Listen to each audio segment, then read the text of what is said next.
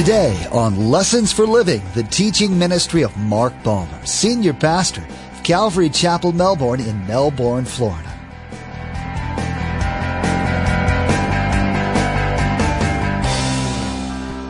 If you were Protestant and you were the church is always talking about, you came to the altar every week to confess. I mean, every week you got saved over and over again. How many remember some of those times? It's over and over again you came.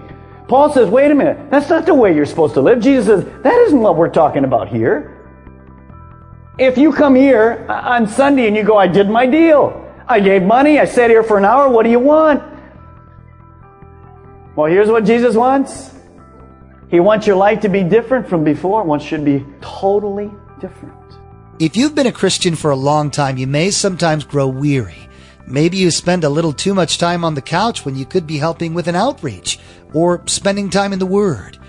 But we're all called to do God's work, and He's designated special things for each one of us. The thing is, we'll all be called into account for how we spend our time. If He's called you to do something, now is the time to get to it. Call on Him for renewal. He wants His body to be full of life, to be gracious servants. And so He'll help you get there. Just put yourself out there. Pastor Mark will help us come to an understanding about how to be a willing servant today. Remember, there's quite a few ways to receive a copy of Pastor Mark's teaching. We'll be sharing all that information with you at the close of today's broadcast. Now let's join Pastor Mark in the book of Colossians, chapter 3, verse 4, for our continuing study entitled God's Bed and Breakfast.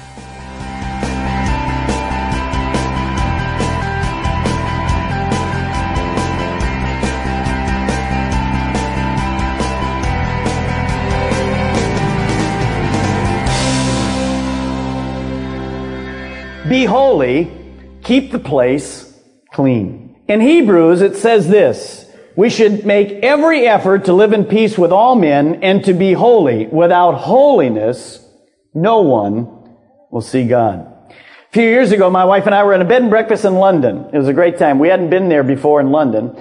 And we got this bed and breakfast place near one of the subways and whatever. We went in, and the breakfast there was wonderful. You know, everything there was cream and clotted cream and butter. And man, I mean, it's like Heart Attack City when you sit down for breakfast, and eggs and sausage.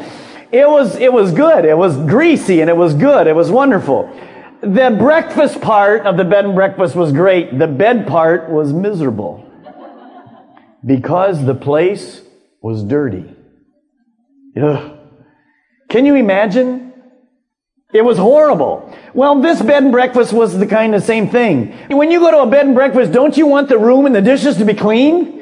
I mean, who wants to have a dish with egg all over the side and, you know, for somebody else, I mean, you want it clean. So what God is saying in the bed and breakfast, the area you've been assigned, your room, He wants it to be clean and holy. It should be a place of holiness. I remember Charles Stanley talking that when he was a young teenager, his mother had left and said, sweep the house and do whatever. Well, he did, but he took all the sweepings and lifted this big area rug and piled it underneath. And when Mom walked home, there was this hump. Well, he got in trouble. He tried to hide his dirt. How many of you know this morning you cannot hide your sin from God? God knows your heart. He knows where you're at. Let's turn to Colossians chapter 3. And when we think about God's bed and breakfast, I have to think of my own self first. My own area must be clean. My life must be clean. It must be holy. Paul talks to us a lot about holiness. Notice that Scripture says, without holiness, no one will see God. When we think of holiness, many of us think of long skirts and long thing and no makeup and your drink, whatever, all kind of things you were raised with. No, holiness is something on the inside of you. Doesn't mean sinlessness perfectly, but it means that sin does not have dominion over you. Let's look at Colossians 3, verse 4. When Christ, who is your life, appears, in other words, Jesus is coming back again, then you will also appear with Him in glory. In other words, He's coming, that's the rapture, He's coming back for the Christians. Put to death, therefore, whatever belongs to your earthly nature. Because He's coming back, in other words, live holy. Sexual immorality is something you should put to death. impurity, lust, evil desires, and greed, which is idolatry. Because of these, the wrath of God is coming. So Jesus, through Paul, is saying this: your life should be representative of who lives within you, and it's Jesus Christ. If your place is going to be clean, it will mean that the natural man of you, the sinful things in your life, will not have these. Let's look at it again. Sexual immorality and impurity and lust. Do we see any of that on TV today? How about at the movies? You know, you can't hardly even go to a movie anymore. You say, well, I go to any movie I want. You need to read the list, because you're feeding garbage in, garbage out. Half the situation TV comics today now are people living together, or homosexuals or lesbians. It's incredible what's happened. You can't feed your mind this stuff. So Paul says, if Jesus would come while you're sitting in one of the movies you went to, would you feel comfortable? We say, don't say that to me. I don't like that. That's what Jesus is saying. We should be holy. We should be like Jesus Christ is. You can't be watching that kind of stuff. But notice also it says greed. And he says, because of these things, the wrath of God is coming. And what is the wrath of God? The wrath of God is the tribulation time. That's why he's coming. He's going to pour his wrath out. Now look at verse 7. This is a key, and you need to understand it. Paul says, you used to walk in these ways in the life you once lived. So what does he say? He says, at one time in your life, sin ruled you. How many remember those times before you became a Christian? So let's stop just for a moment. How do and the reason I'm going to take just a moment to go through this is because there is such misconception. How do I get in to become a servant in God's bed and breakfast? Well, here's how. You don't get into salvation, you don't get into heaven by doing good things. You get into heaven one way, by being invited in by Jesus Christ through the cross. Jesus went on the cross to die for you. It has nothing to do with this church. It doesn't matter if you were raised Catholic or Protestant or Jewish. It doesn't matter. None of that matters. What you do with Jesus Christ determines where you're going to spend eternity. If you personally repent of your sins and ask Jesus Christ to come into your life as your Savior and Lord, and then you begin to walk like Him, then you're going to be part of God's bed and breakfast. His work on the cross paid for your sin. So what Paul says is, listen, there was a before Christ and there's an after Christ. And here's what it means. Before Christ, you might have been a good person, but you had sin in your life. It ruled you. When I come to Jesus Christ, when I repent means changing my way, walking a different way. So Paul says, you used to walk that way. If you're here this morning and you come to some church, or you were Catholic or Protestant, you came up front and you accepted Jesus Christ, and your life, since you've accepted Jesus Christ, is the same it was before you accepted Jesus Christ, nothing spiritually happened to you. And you're playing with your eternity. Now, when I accept Jesus Christ, then there is a before and an after. My life will be different. Will I be sinless? No. 1 John says, if you say you're without sin, you lie and make him a liar. I sin. But it isn't prevalent in my life. It isn't something that rules me. I'm different than I was before. It's not about sleeves. It's not about long hair. It's not about no earrings. No, all that jazz that we try to do external. It's here. It's in the heart. So Paul says, you used to walk that way. Don't walk that way anymore. If nothing changed in your life, when we give the altar call this morning, you need to be here. Look at the next verse. Paul really challenges. He says this, but now the pastor must come to your house and help you get rid of such things. How many would like for me to come to your house and get rid of those such things? I ain't coming to your house. Now, why wouldn't I come to your house to help you get rid of those things? I got my own house to take care of.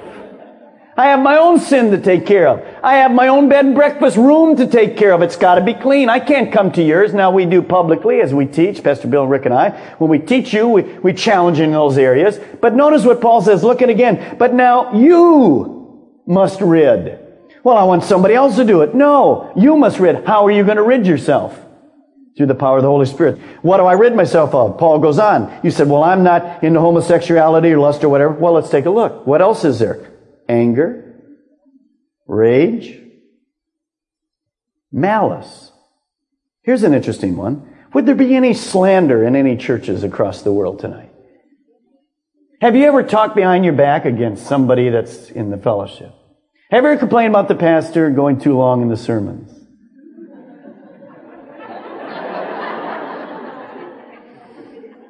The elders do. You might as well join them. So how about people say, well, before I became a Christian, I had a problem with my language, and I still have a problem with my language. Now, these things don't happen overnight. Sometimes it takes a principle. But over time, God will remove that, because look at the next thing. Filthy language from whose lips? Your lips. So there should be a change. Look what he goes on. Do not lie to each other, since you have taken off your old self with its old practices and put on the new self, which is being renewed in knowledge of the image of the Creator. You see, in those days, the Greek and Roman religions had very little to say, listen, about this, about personal holiness. You could go in those days, in those pagan religions, and offer a sacrifice. You could bring the sacrifice, you could put it on the altar, you could say your prayers, you could light a candle, you could go home from the altar, commit terrible sins, and it was an accepted practice. You say, well, how horrible. Actually, many of you were raised the same way. If you were Catholic, you would go take communion every week. And with that communion, then the rest of the week, or you went to catechism, or you went to confession, and the rest of the week, the rest of the 6 days, you lived however you wanted to. And then you said, well, I got to get back next Saturday to whatever, and I got to do this. If you were Protestant, and you were the church is always talking about, you came to the altar every week to confess. Every week you got saved over and over again. How many remember some of those times? It's over and over again you came. Paul says, wait a minute, that's not the way you're supposed to live. Jesus says, that isn't what we're talking about here. If you come here on Sunday and you go, I did my deal. I gave money, I sat here for an hour, what do you want? Well, here's what Jesus wants. He wants your life to be different from before. One should be totally different. There should be holiness. There should be clean areas in your life. Now, when you see that, you have to understand that Jesus is not talking about different people. He's talking about every Christian here. Think about this. Some of you guys can relate. Once in a while, my wife would go away, and if we had young kids, my wife would go away, and as a husband, you're left with the home with the kids. And it's, how many know it's good if she tells you when she's going to return? She goes away for 2 days. How many know it's real good she's going to tell you when she's going to return? How many know you're in trouble if she doesn't tell you when you... How many know you're really in trouble if she returns a day early? How about maybe an hour early? She's going to be back at 3 o'clock. And at 2 o'clock, what's the house look like? Disaster. Frozen everything. I mean, food was frozen. Dad couldn't cook. Places that told his dad don't know where anything's at. If she comes home early, you're what? You're in deep trouble. So what is Jesus saying? Listen, you don't know when I'm coming back. So, always keep the bed and breakfast clean. Do you got it? Because He's going to come at an unexpected time. There is no time to clean up your life. Keep it clean now. Your lifestyle, 7 days a week, should be holy. Realizing we sin, we need to ask confession for those sins. Now, if you're here this morning and you're playing around with sin, you're on the internet, you're calling 900 numbers, you've got bitterness, you're stealing at work, you're living with somebody and you're not married, you're having sex as a teenager outside of marriage, you're going all the way except right to the end. And you say, it's okay. It's not okay. It's sin. You need to get rid of it. Well, nobody's going to do it for it. You have to get rid of it yourself. You say, well, anger, that just came a rage, and that's my personality. No, that's your old personality. You get rid of it. See, He could come before we finish this sermon. You need to be ready for His coming. Sin is serious. It's not something to be played with. needs to be taken care of. So if it hits you this morning, you take care of it. Get your life straight with God's help. Number 4, be fruitful. Keep the place filled with life. Now notice, each servant in the bed and breakfast is a Christian. Each servant has an assigned task. Turn, if you will, to Romans chapter 12.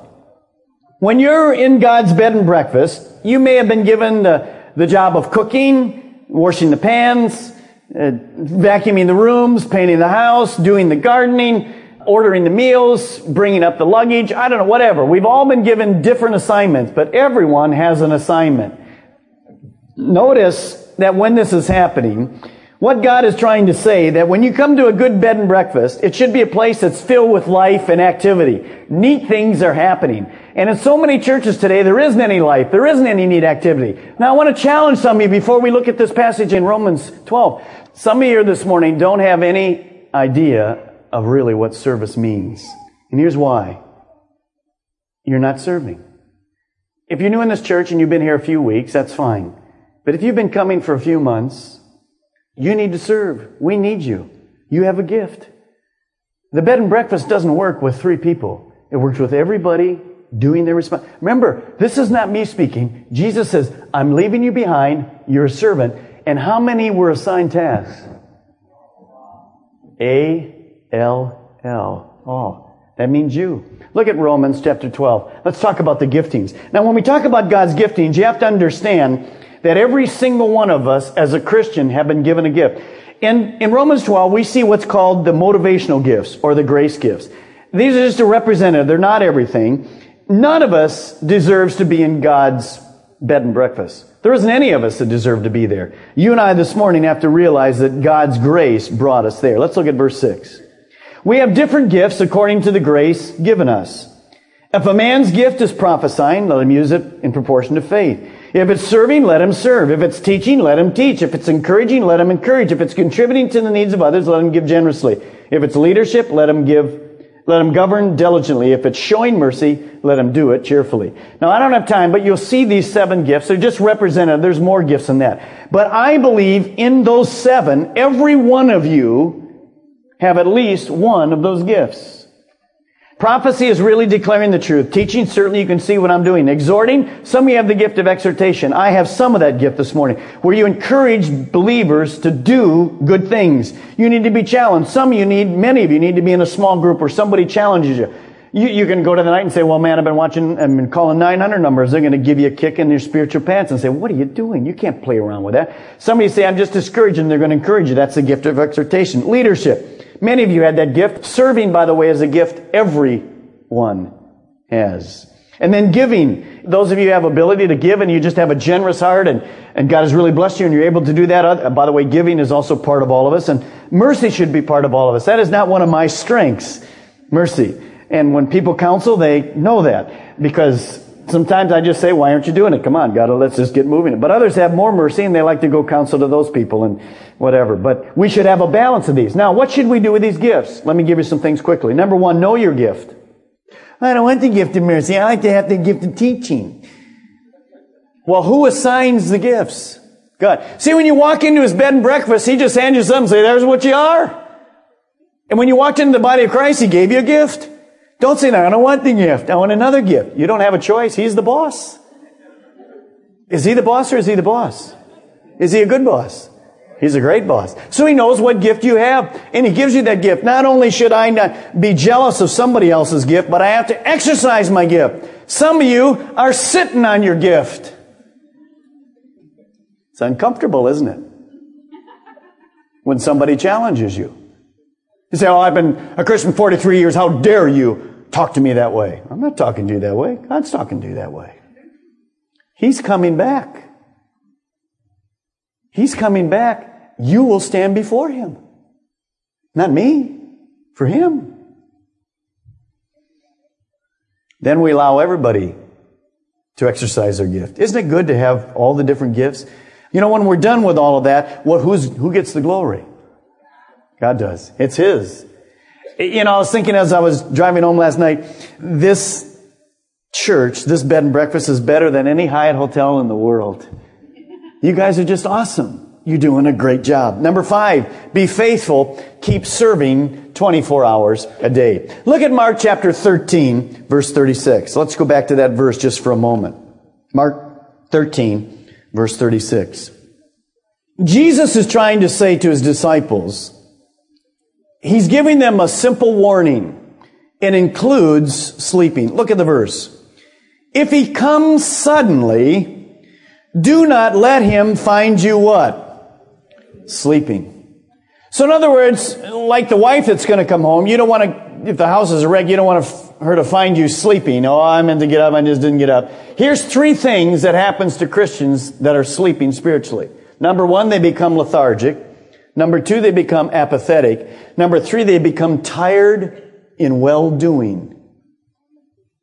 How many of you like caffeine? How many are hooked on caffeine? Be honest. You say, I'm not hooked on caffeine. I can go 2 or 3 hours, not a problem at all. Right. How many have the coffee pot all day long going? Come on. If it's not that, it's Mountain Dew times 3 or whatever. I mean, well, in Seattle, it's a rainy, cool kind of climate. And when it's rainy and cool, you like to take a book, curl up on the couch, put the fireplace on, and just go to sleep, don't you?